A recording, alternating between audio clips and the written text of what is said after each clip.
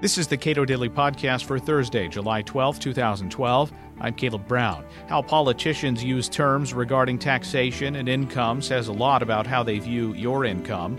And according to Chris Edwards, Director of Tax Policy Studies at the Cato Institute, a deeper view of CBO data shows that high earners almost always pay the most taxes.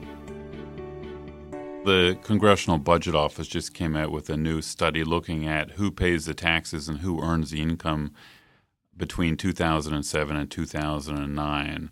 And of course, 2009 was a deep recession, so average taxes paid went down across the board, and income, of course, plummeted between 2007 and 2009 because of the recession. And that undergirds all these statistics we're hearing about the new CBO report. According to the Washington Post, a sharp decline in income, especially among the wealthiest Americans who pay the highest tax rates, played a role. According to the report by the CBO, household income fell 12% on average from 2007 to 2009. Income among the top 1% of earners decreased by more than a third. That's right. The interesting thing about CBO is the way they view income and taxation as if all the income is distributed from Washington. So the CBO says, for example, that market income is very unevenly distributed, quote unquote, in the United States. Well, as good Hayekian economists, we know that market income isn't really distributed. It is earned in a decentralized fashion in the United States. But that type of sort of top-down thinking, unfortunately, permeates the federal statistical agencies when they talk about income. As if when they say distribution, they mean that it comes from a central source. Exactly. They think that income is distributed. So if some group of Americans, like the top 1%, are earning a lot of money and in a Cato Institute view, adding a lot to the economy because of their high earnings, the CBO thinks that somehow that income got distributed to them by the rest of society or by the government, which generally isn't true. The CBO report looks at what are called effective tax rates. In other words, what are the overall average taxes paid by each of 5 income groups or quintiles in the United States? And the basic data looks like this. For 2009, the top 1% of earners in the United States paid about 29% average tax rate. People with middle incomes paid about an 11% tax rate. People in the bottom quintile or bottom fifth paid just 1% of all their earnings in federal taxes. So you can see that the federal tax system is extremely skewed toward the top end. People at the top end pay 2 times or more higher rate than average Americans. Interestingly, when you go back and look at this CBO data back to the 1980s, the tax rate on most groups, in fact, the bottom 4 quintiles, the bottom 80% of income earners, has fallen a fair bit over the last few decades. But the average tax rate on the top 20%, the top quintile, and the top 1% have stayed pretty constant at a high level, up above 25%.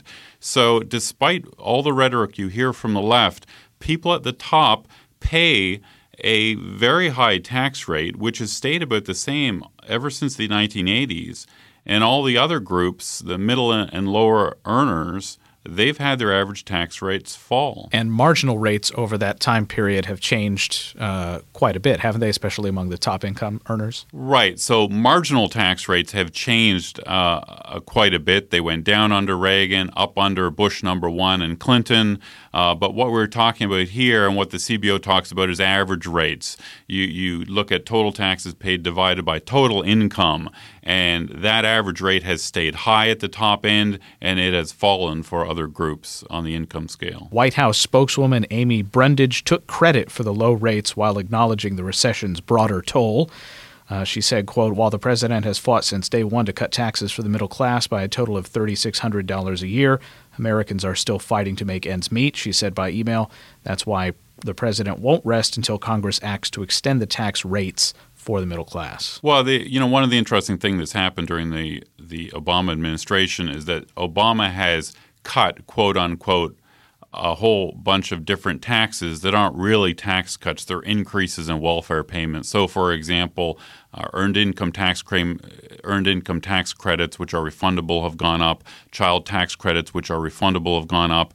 President Obama instituted a new refundable tax credit called the Make Work Pay Credit.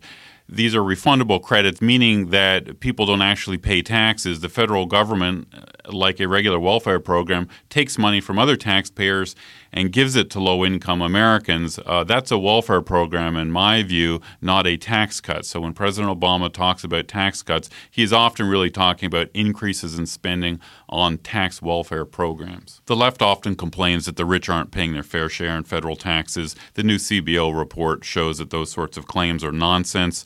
The CBO shows for 2009, for example, if you look at all federal taxes paid, income, payroll, gasoline, the whole bit, the top 1% of income earners paid 22% of all federal taxes in the nation. The top quintile, or the top 20% group of income earners in the United States, paid an astounding 68% of all federal taxes. So the top 20% of earners paid 68% of all federal taxes.